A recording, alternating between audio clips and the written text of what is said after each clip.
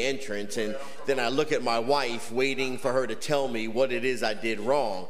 But I digress. I'm sorry. When the entrance is closed, everyone is kept away from the rooms that are inside the building. But once it has been opened, people can enter into that building and then enjoy each of the rooms in their entirety. Well, the heart is not a separate and exclusive part of our being, but is composed of all the parts of the soul and a part of the spirit.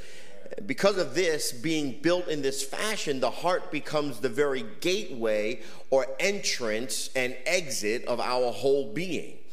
So whatever enters into us must enter through the heart. Let me say that again for you. Whatever enters into us must enter through the heart. And whatever comes out from us must proceed from the heart. Amen. Now, Scripture is clear in this regard that it is from the heart that what? The mouth speaks. Matthew 12:34, O generation of vipers, how can ye, being evil, speak good things? For out of the abundance of the heart the mouth speaketh. Luke 6:45 also declares, a good man out of the good treasure of his heart bringeth forth that which is good, and an evil man out of the evil treasure of his heart bringeth forth that which is evil. For of the abundance of his heart the mouth speaketh. Let me give you an example. If our heart is not alert as we listen to a message, we will not get the substance of the message itself. Or if we're reading, we will not receive if our heart is not focused upon the content of the text. And even while eating, if we do not have the heart to eat, we will not savor the food that is being consumed. And this proves that the heart is the controlling organ in the body. In order to control the whole being, we must be able to either close or open the door. So with the heart, there is the power to close or open our whole being. And I want you to understand this, because this is how the enemy has been getting into even those of us in the body of Christ and really messing with the entirety of who we are, because we have opened the door for his entrance. We have opened the door. We have power and control over what comes into our heart. And it's important that we understand that. And it's for this reason that the preaching of the gospel has to be guided by the Holy Spirit, so that it might penetrate the human heart. The most effectual way of preaching the gospel is to impact the human heart. Because if I can break through the hearts of those who hear me preach, many can be gained for the kingdom of God. And this is why unbelievers will do what? They harden or close their heart to the preaching of the gospel. Regardless of how much we preach, when an unbeliever closes their heart, we cannot reach them. We cannot minister anything into them, because their point of embarkation or their entrance place is closed. We can't get in. We must find a way, if we are going to preach or witness effectively, to break through the closed entrance. The best preacher, who is the one who finds the key to unlock the heart of the people or the person to whom they are preaching, is declared good because they have found a way in. This past Tuesday in Bible study, God urged me to talk about, and we even went into a type of role play, a practice of effectual witnessing, how to witness. We worked on this together as a group, the very thing that we are called to do, but really, if we're going to be honest, most of us shy away from with the quickness. When I think about Jesus, the great communicator, and I meditate upon his effective method of passing through the heart of men, I find that even the Lord himself attracts us through our heart. He does not stir our spirit first.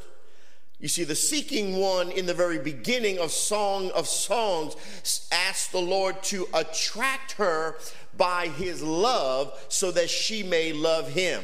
The Lord comes to touch our heart with his love. And this is why after the resurrection, the Lord asked Peter, do you love me? John 21, 15 through 17. You can read it for yourself if you don't believe me. It's in there, I promise you. But the love of the Lord is the best way to unlock the door of the heart. So it's because of this that the most effective way to open the heart is to preach what? The love of God. Once the heart is open, it's easy for the Holy Spirit to touch the spirit and all the parts of man's being. And this is true not only in the gospel preaching, but even in the ministry of Christian teaching. I've seen people grow more through my expression of love and teaching than I ever did when I would tell people about themselves. And when I say tell them about themselves, I'm talking about focusing on the whatnots instead of the things that they should be doing. But people are always more receptive to receive correction from you when they know their relationship with you is built upon the foundation of genuine and authentic love for them. Amen. So we have to deal with the heart. The heart's important, and it's for this reason that we must deal with our heart so that we might have a proper relationship with the Lord. How can we deal with our heart? I know the question is being asked, and I'm here to tell you, it's quite simple. The scripture says, blessed are the pure in heart. Matthew 5 and 8. Check the text. Matthew 5 and 8. Check the text. You ought to try the spirits by the word. You ought to make sure I'm telling you what's right. Matthew 5 and 8 says, blessed are the pure in heart. Now, if you look into some translations, some translators have changed the word pure to clean, or clean in heart. But the word clean is not actually an adequate translation according to the original writing. It's not just a matter of a heart being clean, but a matter of a heart being pure. So we have clean heart, and we've kind of mixed up the clean with being pure. And clean does not necessarily mean pure. Now, to be mixed up doesn't mean that we are dirty. It just means we have more than one goal or more than one aim. And this is the problem with many believers in Christ. And I see it played out in churches across this country. They think that they are, that they have nothing wrong with their heart because they are clean and without condemnation. But they are not pure because they have more than one goal. And I want you to understand this. They have more than one aim. Their focus is more upon what they do for the church than it is their relationship with Jesus. Oh, I'm preaching now. You got to understand something. If you stop doing something for the church, I promise you the church is not going to crumble and die. I'm a living witness. I know that there are people that have been with me who stopped being with me, but guess what? GMFC is still going on because this is not a church of people. It is the church of the Lord. And those that stand with me know it is better to have a relationship with the Lord Jesus than it is to have a relationship with GMFC. Hallelujah. But we have to understand that people get focused more on the church rather than what they are doing or their relationship with Jesus. And, it's true that they are aiming at God, but at the same time that they're aiming at God, they're also aiming at several other things. Their focus is on many things, and they may be aiming at God and at a doctorate degree as well. When they have two things as their goal, they get mixed up and things become complicated. Let me give you an example.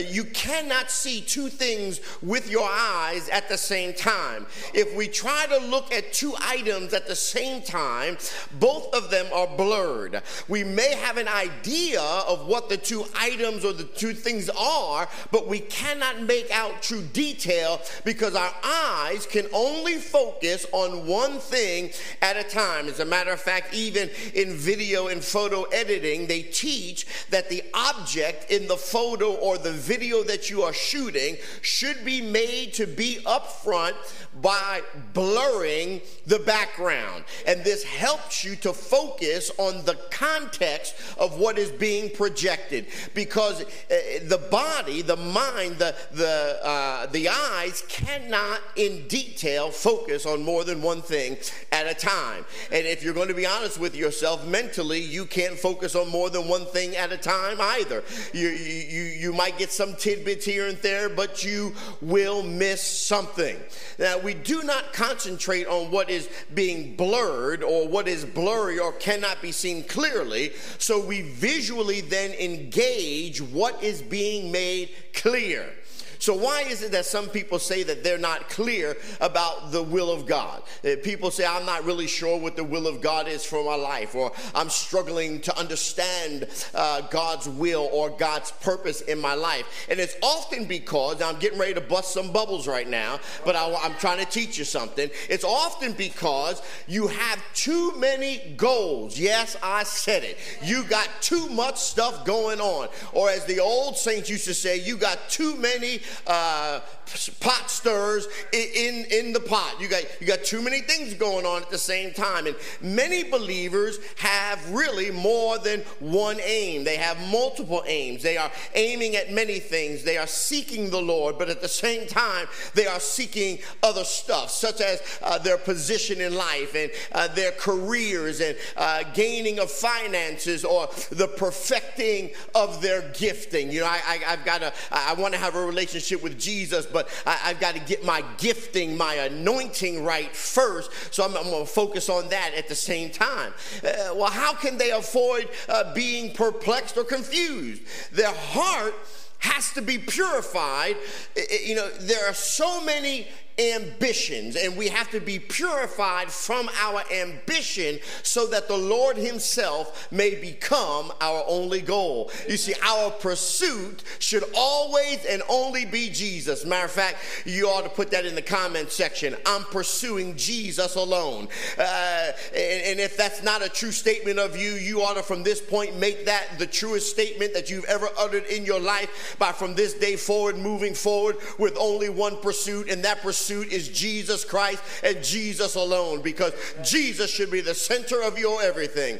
Now, I've heard people testify that they had a great goal. They wanted to be the most prolific preacher in their given denomination. And while their heart was clean, I'm here to tell you their heart was not pure, because the focus is abstract, as it is not a true focus on God, but rather a focus on self. Their heart has to be purified until their only goal is the Lord Jesus himself. Now, some Christians have the Lord himself and his work as their goal. They have two goals. They need to purify their heart until they seek nothing other than the Lord himself as their goal. Their aim, their goal, and their interest should only be in Jesus. And when they seek absolutely nothing but him, their heart becomes pure. And if they have such a pure heart, the sky opens, and it will not only be open, but very clear to them. Sometimes the sky is open, but it's cloudy. You can't get the full view of the sun because there's some clouds in the way. Well, why is the spiritual sky cloudy? It's because your heart is mixed and not pure. When the heart is purified from all the multiple glorious things that you want to do for Jesus, the sky will become clear. Another term the Bible uses to describe the heart is singleness. It says singleness of heart. Now, some versions translate singleness as simplicity, or as the simplicity of the heart. And singleness of heart means to be simple. Let me say that again for you. Singleness of heart means to be simple. You see, we think it's a good thing to be complicated, but the Bible is really getting us to a place of understanding that the simpler you are, the better off you will be. The problem is that to be simple, in a sense, means that we need to be foolish. And those who really love the Lord and their focus is on Jesus himself, himself are a kind of fool. Now, you might, understand that to be something negative, but we must all become Christian fools. You ought to put that in the comments or tweet that. I'm a fool for Jesus. Now, most people will have no real idea what that even means. So you should put it a second time. I'm a fool for Jesus. If you don't like the word fool because you're misguided in what it truly means, then you could just say, I'm simple for Jesus. God ain't looking for complicated. He's looking for simple, just like you. We shy away from complex things, and we like the simple things that you can deal with. Now, some of you listening to me right now are hesitant to even type that out because your thoughts betray you. You are thinking to yourself, Bishop has finally lost his mind. I ain't nobody's fool.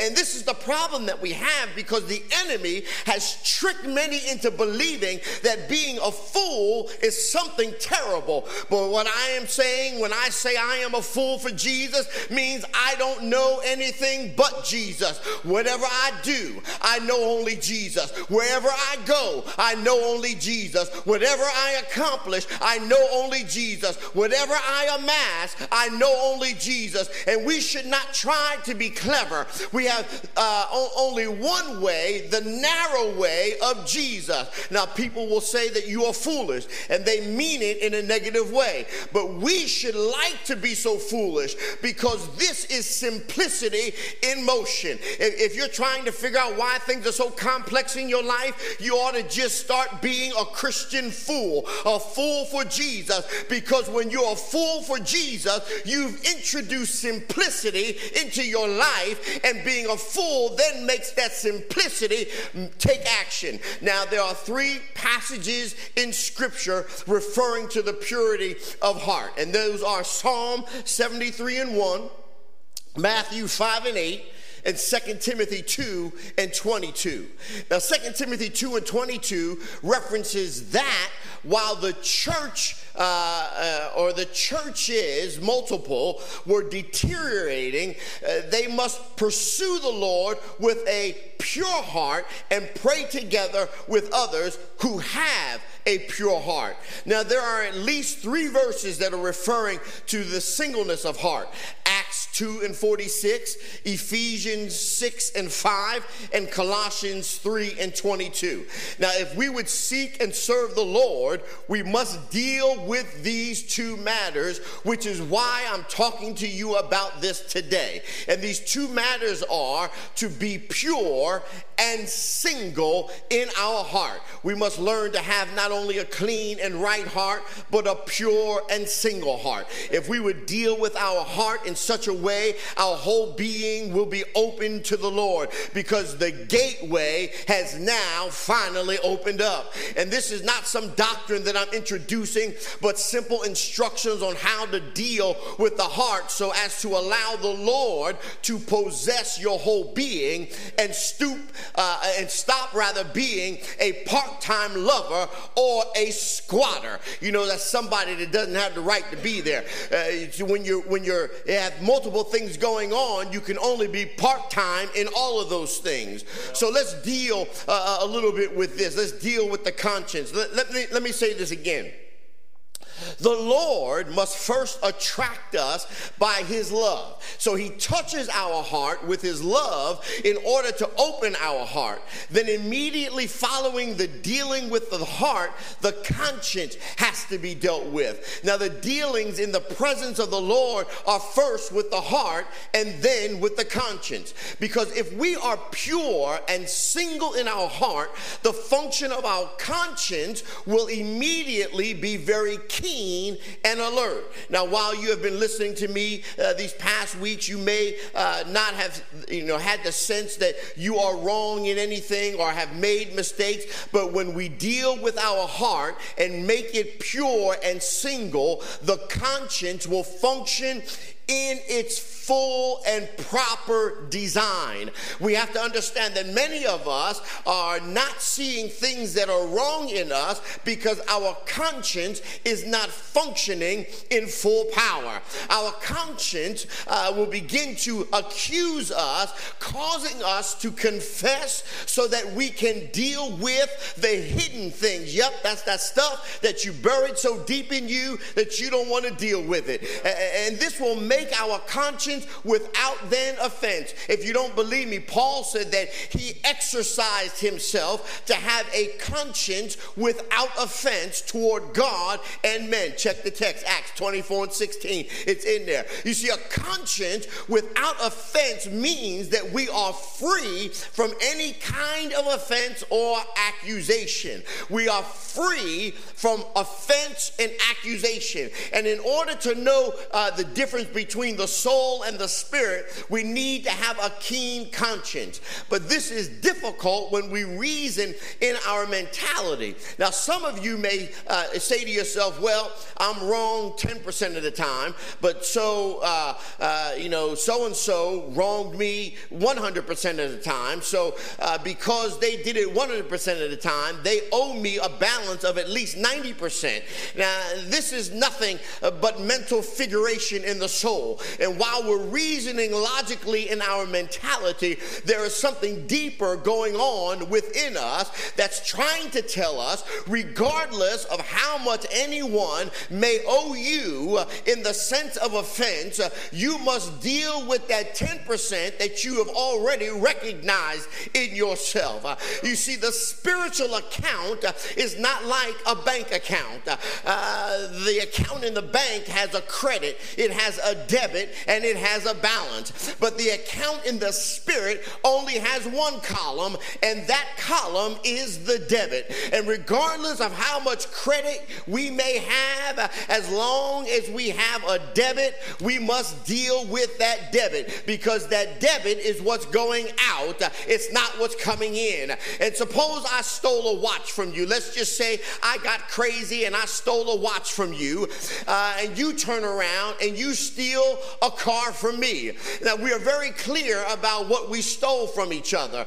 But one day, the conscience begins to function, and it tells us you have to deal with that stolen article. Of course, if I were simply balancing an account like a bank account, I would reason that the watch that I stole only cost $100, but the car that you stole cost $40,000. So actually, you owe me $38,000 between what I stole and what you stole. Let me correct that. Let me get my math right. If I'm 40,000 and you're 100, that means 39,900 is then really what you owe me because of the difference. Now, there's no need for me to deal then with my conscience, so rather I should collect the balance that I'm owed.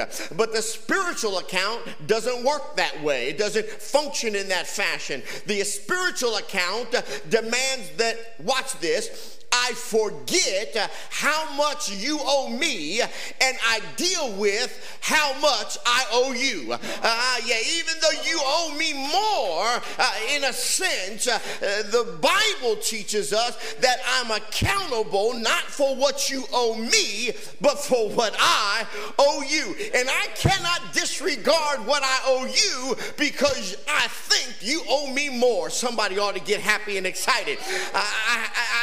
Matter of fact, let me take this deeper for you, because we get indignant sometimes when we think that somebody owes us more than we owe them. So let me just take this a little deeper for you. Not only are we accountable for the so-called little that we owe you, but we are even called in the Bible to apologize for what we owe, even when you owe us more. So if I'm doing you wrong and you've done me wrong, I'm not to wait for you to apologize to me. I ought to apologize to you. My attitude ought to be, I'm sorry, it is sinful for me to steal. So here is back the stolen watch, which I am returning to you. Not after you return return my car, but before you even think about returning my car, matter of fact, I must not even say a word about the thing you stole from me. I have no right to even mention it. Only the Holy Spirit has the right to say something to the person that allegedly owes me anything. Because in the heavenly account, there is only one column, not two, and that column is the debit. And I hope that you're beginning to see the point. If you're arguing and reasoning with me, you are simply in the mind and not functioning in the spirit.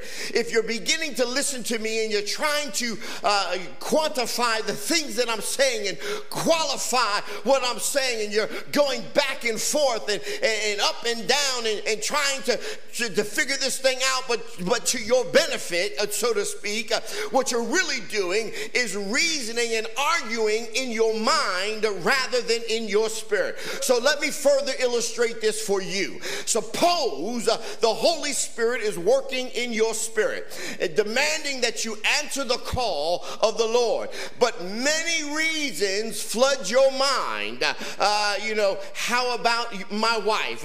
How about my children? What about their education? I still have a mother who is 80 years old. It is better to wait a little longer to answer the call of the Lord.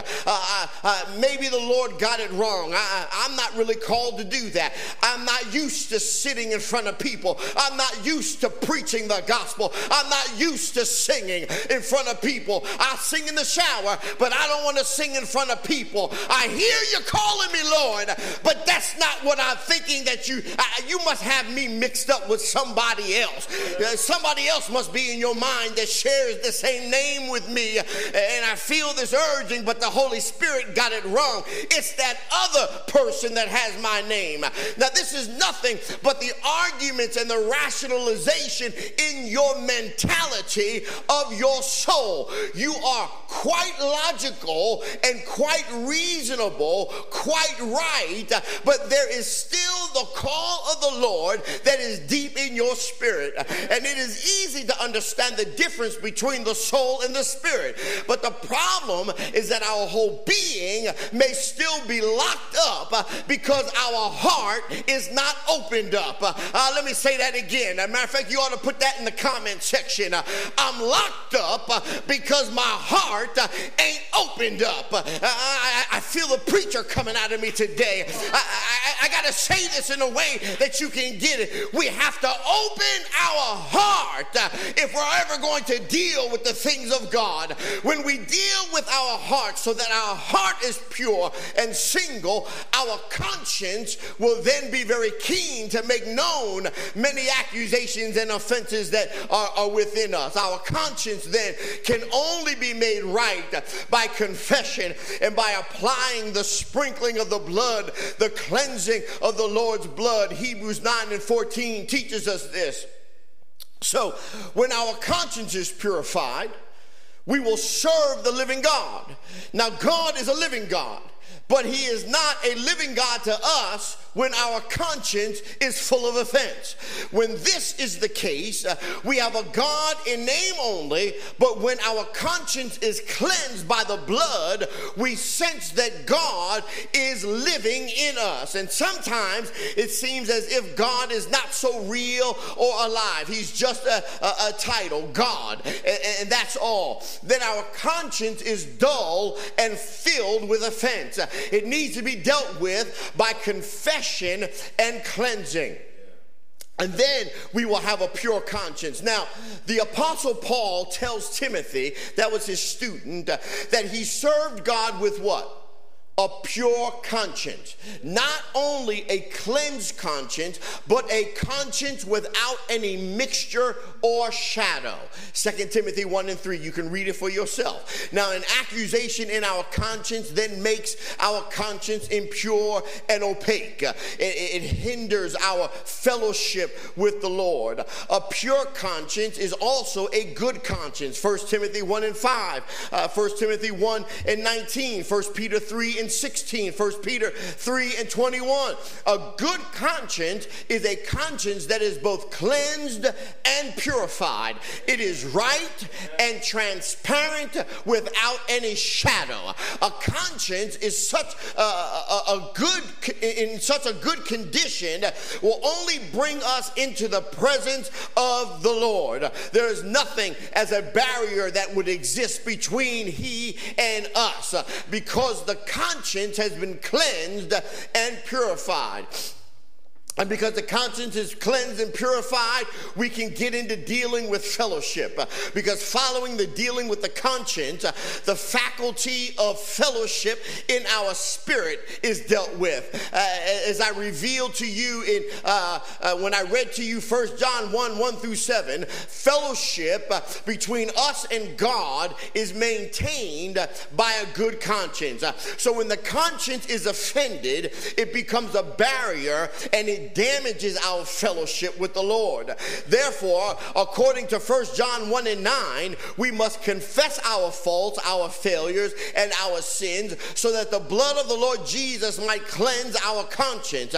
Then there will be no condemnation in our conscience to hinder our fellowship with the Lord. Now, strictly speaking, our fellowship is dependent upon our dealing with the conscience. It is maintained through a pure conscience. So these two dealings are actually one dealing, since to deal with our conscience is to deal with our fellowship. Fellowship will be maintained if there is nothing wrong in our conscience.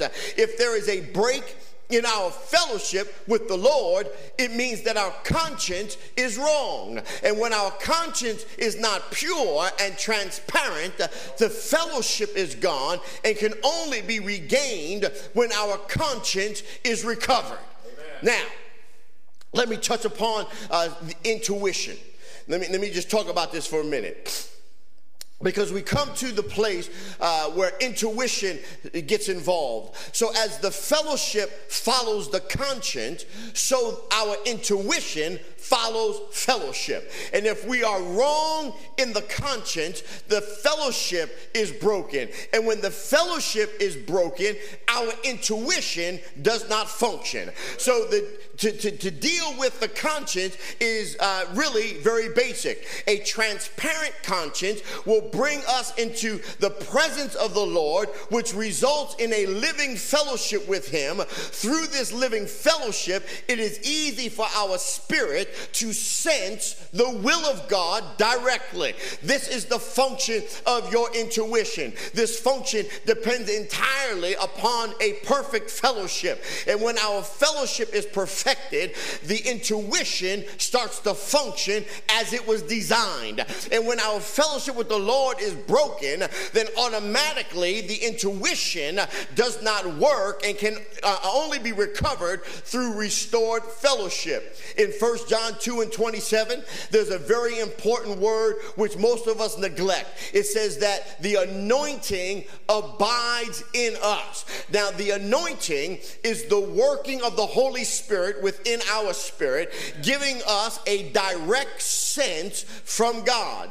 That direct sense is our intuition. 1 John chapter 1 indicates that the fellowship is kept or maintained by the blood. Chapter 2 indicates that the intuition works by the inner anointing of the Holy Spirit. So when the Holy Spirit anoints us by moving into our spirit, we receive a direct sense of the intuition of God. And through the intuition within our spirit, we have an inner knowledge, not a mental understanding. The inner knowledge is in our spirit, whereas the understanding is in our mind. And the inner knowledge of our spirit always precedes the understanding of our mind.